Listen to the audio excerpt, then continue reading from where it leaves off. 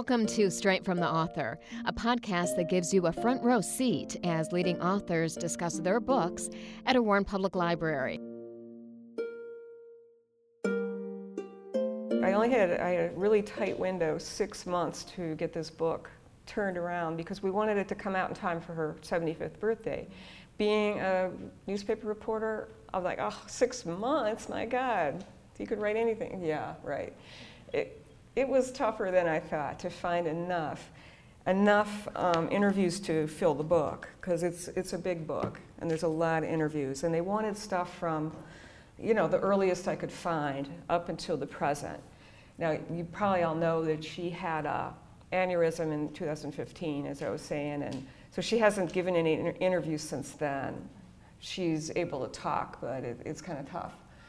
But so, you know, she was born in Alberta, but she really grew up in Saskatoon in Saskatchewan, and still has that very distinctive accent.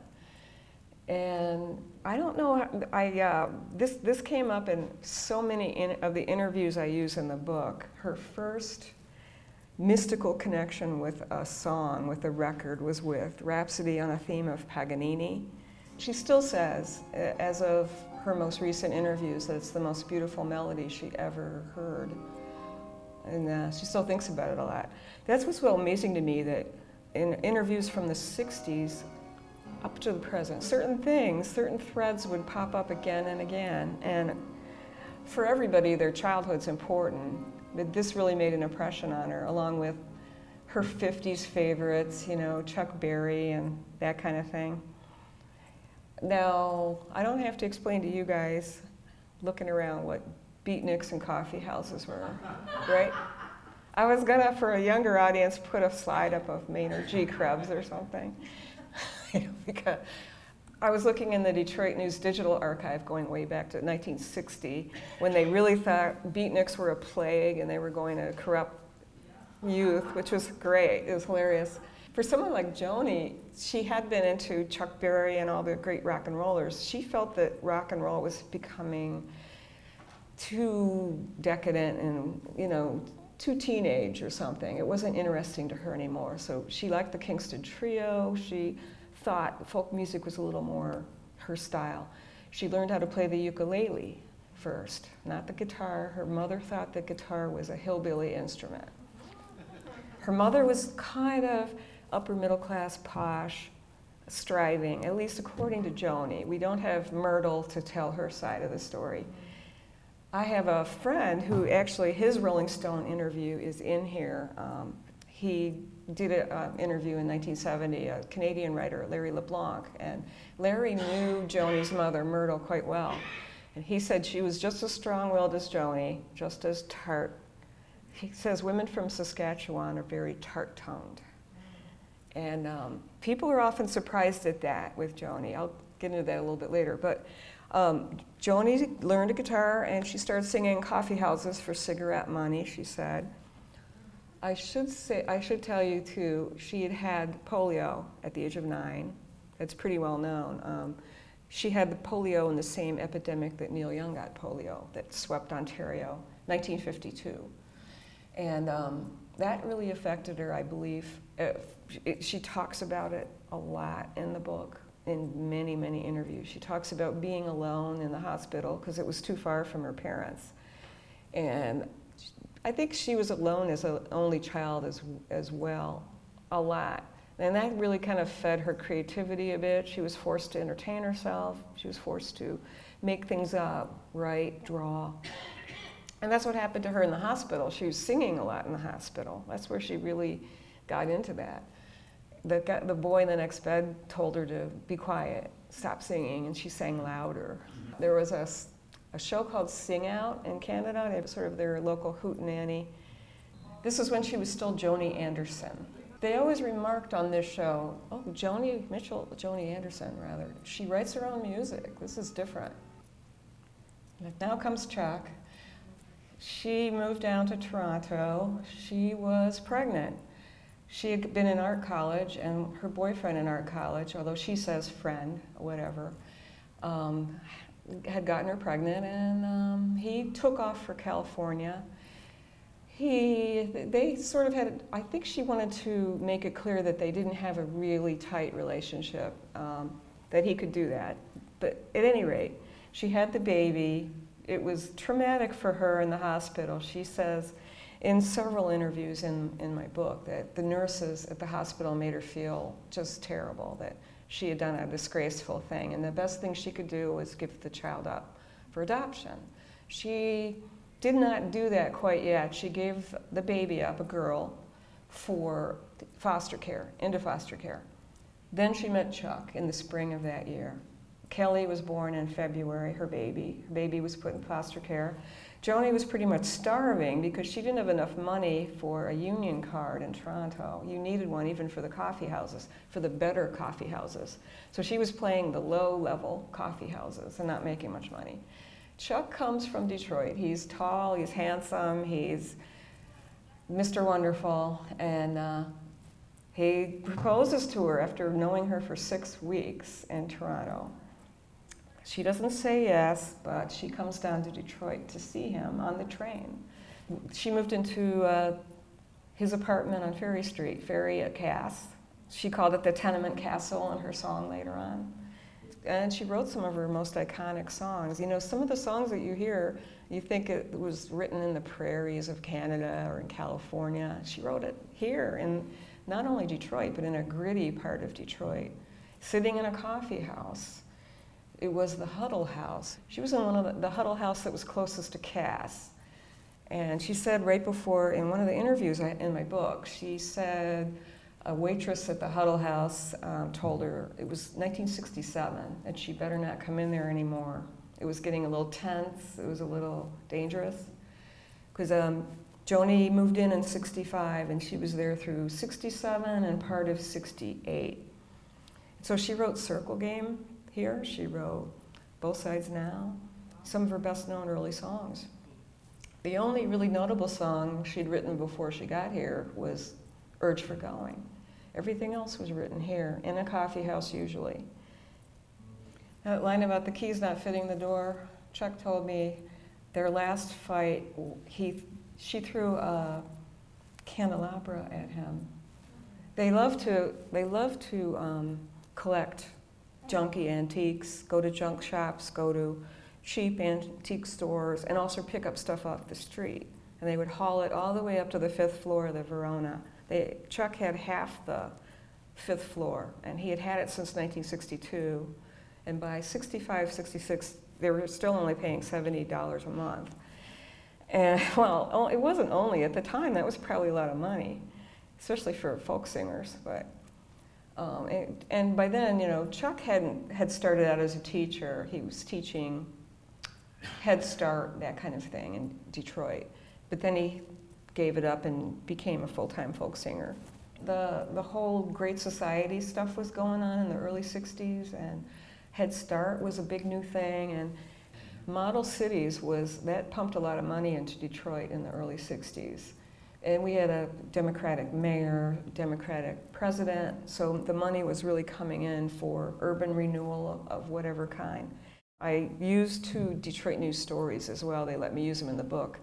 Interviews they did with Chuck and Joni in 1966 as the hip young couple, the hip young bohemian couple. You know, they weren't known.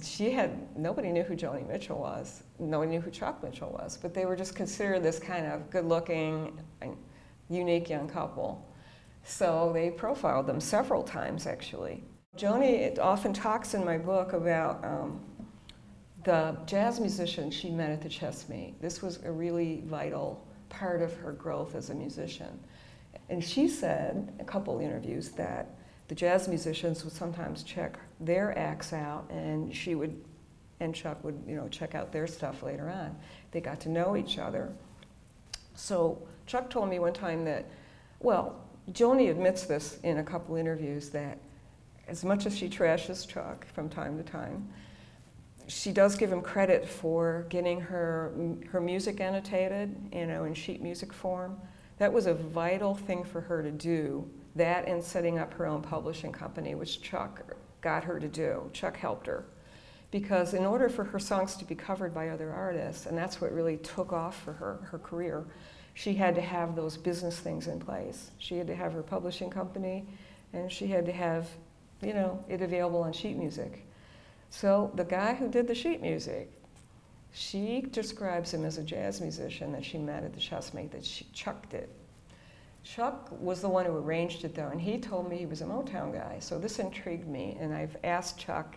I got as much out of him as I could, you know, description, a total physical description, because I knew most of the Funk Brothers pretty well, and I wanted to know, it had to be one of those guys. And from the description, I think it was Beans Bowles that Chuck gave me, because Beans was a reed man, he was 6 foot at least, thin, and family man, he had a family. That's all the information that Chuck was giving me, which was a pretty good one. Is that there are other guys who wrote out music at Motown, but they didn't have quite that physical presence. The apartment at the Verona, the Mitchells, was like a crossroads. Everybody who played Detroit would stay there. It was certainly big enough, but they didn't make a lot of money when they'd come in from out of town to play gigs. So Gordon Lightfoot, Buffy St. Marie, and this really helped play into Joni's success as well, because she already knew Buffy from Toronto, and then, of course Gordon and those guys, but they solidified their friendships, and she would play her songs for her friends, and then they would go onward to other places, and they would say, hey, I'm going to play this song right now, and if you like it, it's by someone named Joni Mitchell. You should check her out. So this gave her a name kind of so when she wanted to play a Philadelphia club, someone had already been there talking about her the week before. Patrick Skye would stay at the apartment too, and he would play the Chessmate or whatever. And Patrick actually told her when she played Urge for Going, that song sucks. And Dave Van Ronk, he said, why don't you be a model? You're so cute, you know. I don't really like that song, but can I take that song and can I play it? And he took Urge for Going, and he played it. And he also did Circle Game. So that's what she had to put up from these guys. And one of the interviews I include in the book, she says, I didn't know. I thought he was putting me on when he said he liked the song, wanted to play it. I thought maybe this was a joke at my expense. So you can look at her later on. She got a little cranky in her interviews, a little, you know, she thought Bob Dylan got maybe a little bit too much credit and she got too little. When you see what went on early on, you can kind of understand that. Now, one person that she always credits for helping her big time is Tom Rush. Tom Rush did Urge for Going. He didn't intend to put it on an album. He sang it for Judy Collins, and he wanted Judy to do it. Judy didn't like that particular song, but of course she liked some of Joni's later stuff. But he decided, since he had already learned it, he had to learn the song to play it for Judy. He liked it, so he included it on this album. I really like it. Now I should say she kind of finished that song in Detroit, so even though she started it in Toronto. Now before I get done with talking about Chuck, I should say too, Both Sides Now, Chuck, she credits him with helping with the publishing company and all that stuff, but he also had a reading list for her. Now this kind of pissed her off, and it kind of helped her though. She admits that it was a good thing. She went to art college, he was an English lit major, and he kind of made her feel like she hadn't read enough of the most important books that she should be reading. One of them was Henderson the Rain King. He made out a reading list for her, and Henderson the Rain King was on it. The Hobbit and all the Tolkien novels were on it, and a bunch of other things. She read this stuff and she absorbed it, and really the imagery in Both Sides Now comes from Henderson the Rain King, looking at clouds from both sides. If you go back and read that book, it's all right there. Buffy was huge for her career as well, and here she would come to town. She played the Chessmate a lot, and Joni played her songs for her, so she had a tape of Joni singing her songs, her original songs, and her agent knew a junior agent, Elliot Roberts, and Buffy finally got Elliot to agree to fly out to see Joni perform, and boom, he took her on right away. As raggedy as she was at that point, when he saw how many songs she had and the quality of the songs, he went crazy. Now, do you know Buffy's from Saskatchewan as well? Now, of course, the first time I was aware of Joni Mitchell was through Judy Collins, of course. Judy was perfect for Joni's music, and to the point where, you know, was there room for Joni Mitchell to even come out and sing her own songs on the national stage when you had someone with a beautiful voice like this? And this was a huge hit, this album, huge. So what room was there for Joni? Joni she could be hard on some of her female performer friends, like Joan Baez.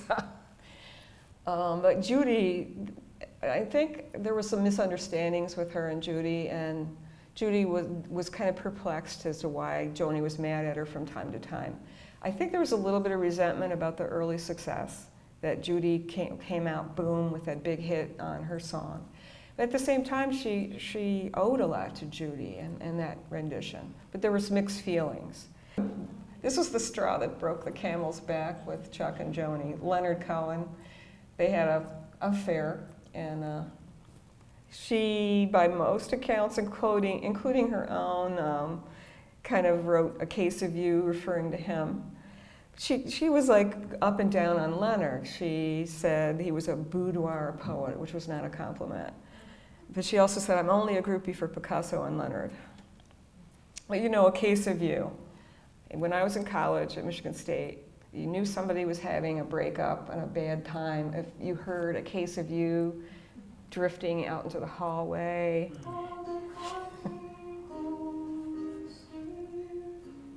You know, one thing I didn't also credit to Detroit that I need to, well, kind of obliquely credited to Detroit. Joni's known for her open tunings on the guitar, and that really, it changed her whole way of songwriting.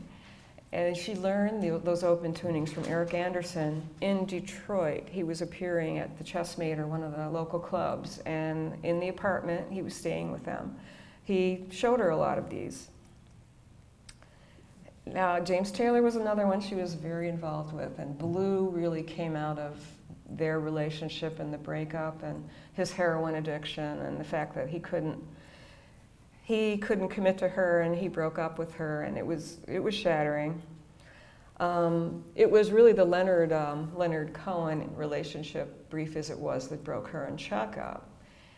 And Chuck just had enough, and she was off on her own touring around the country, and she would come back to Detroit periodically, though, and get a guy friend to help her go up to the Verona apartment and bring some of the treasures down.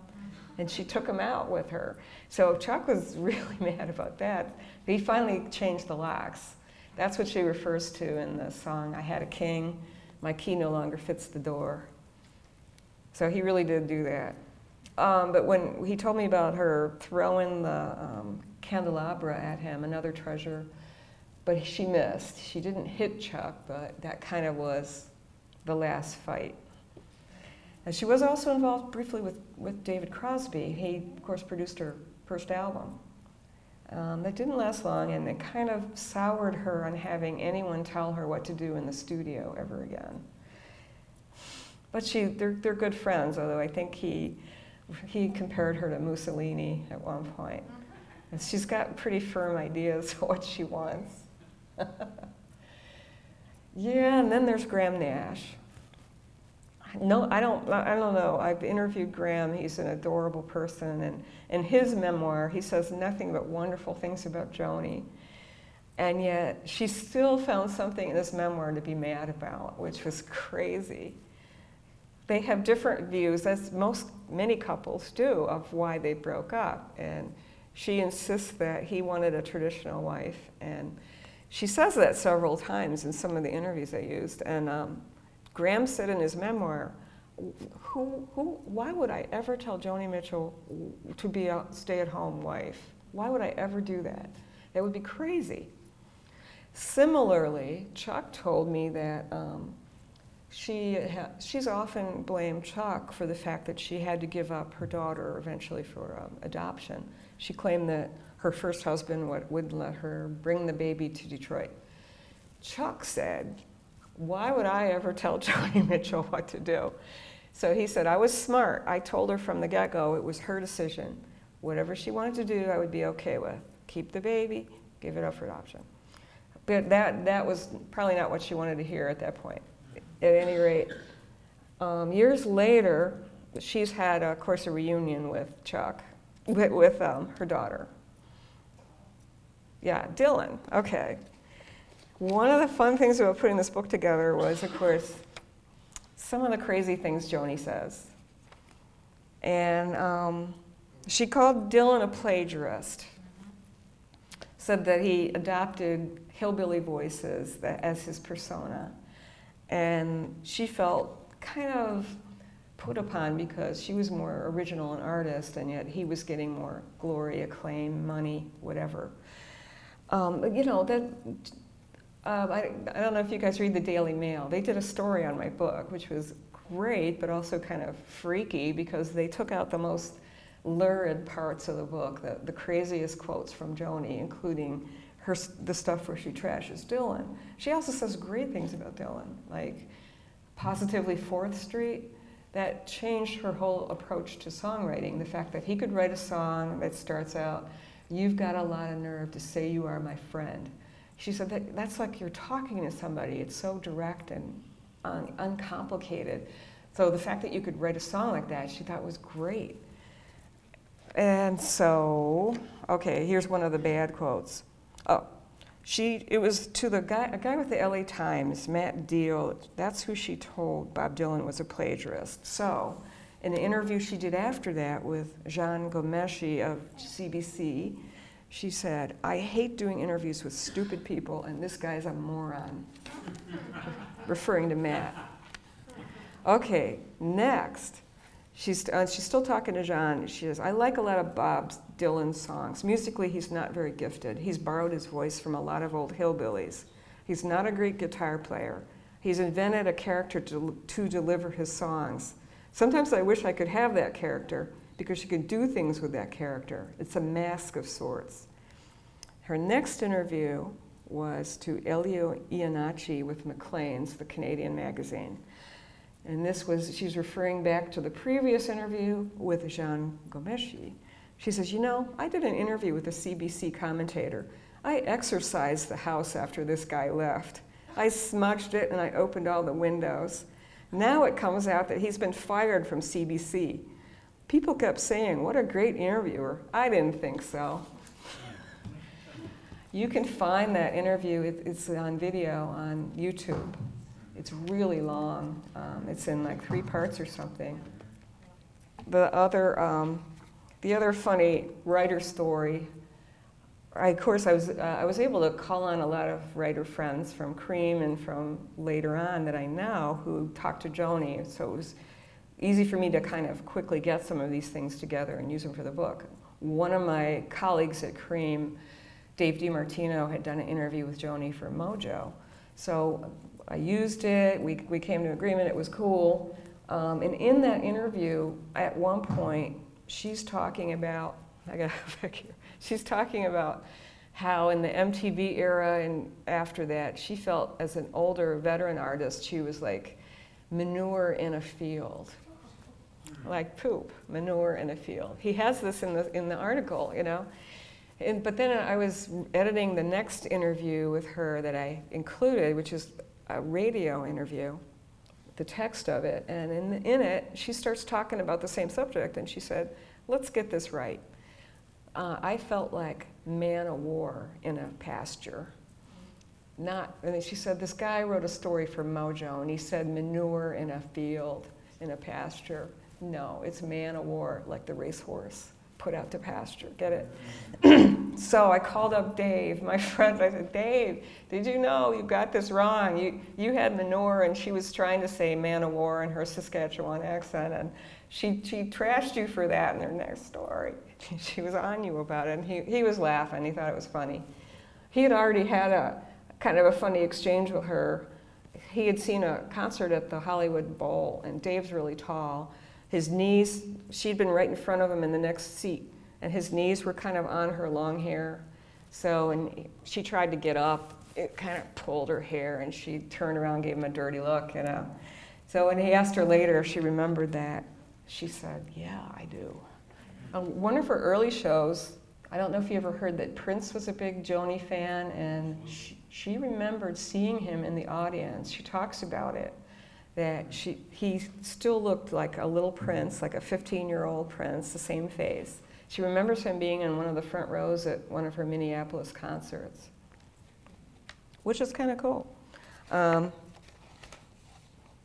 I remember seeing him sitting in the front row when he was very young. He must have been about 15. He was in an aisle seat, and he had unusually big eyes. He watched the whole show with his collar up, looking side to side. You couldn't miss him. He was a little princeling. Prince used to write me fan mail with all of the U's and hearts that way that he writes.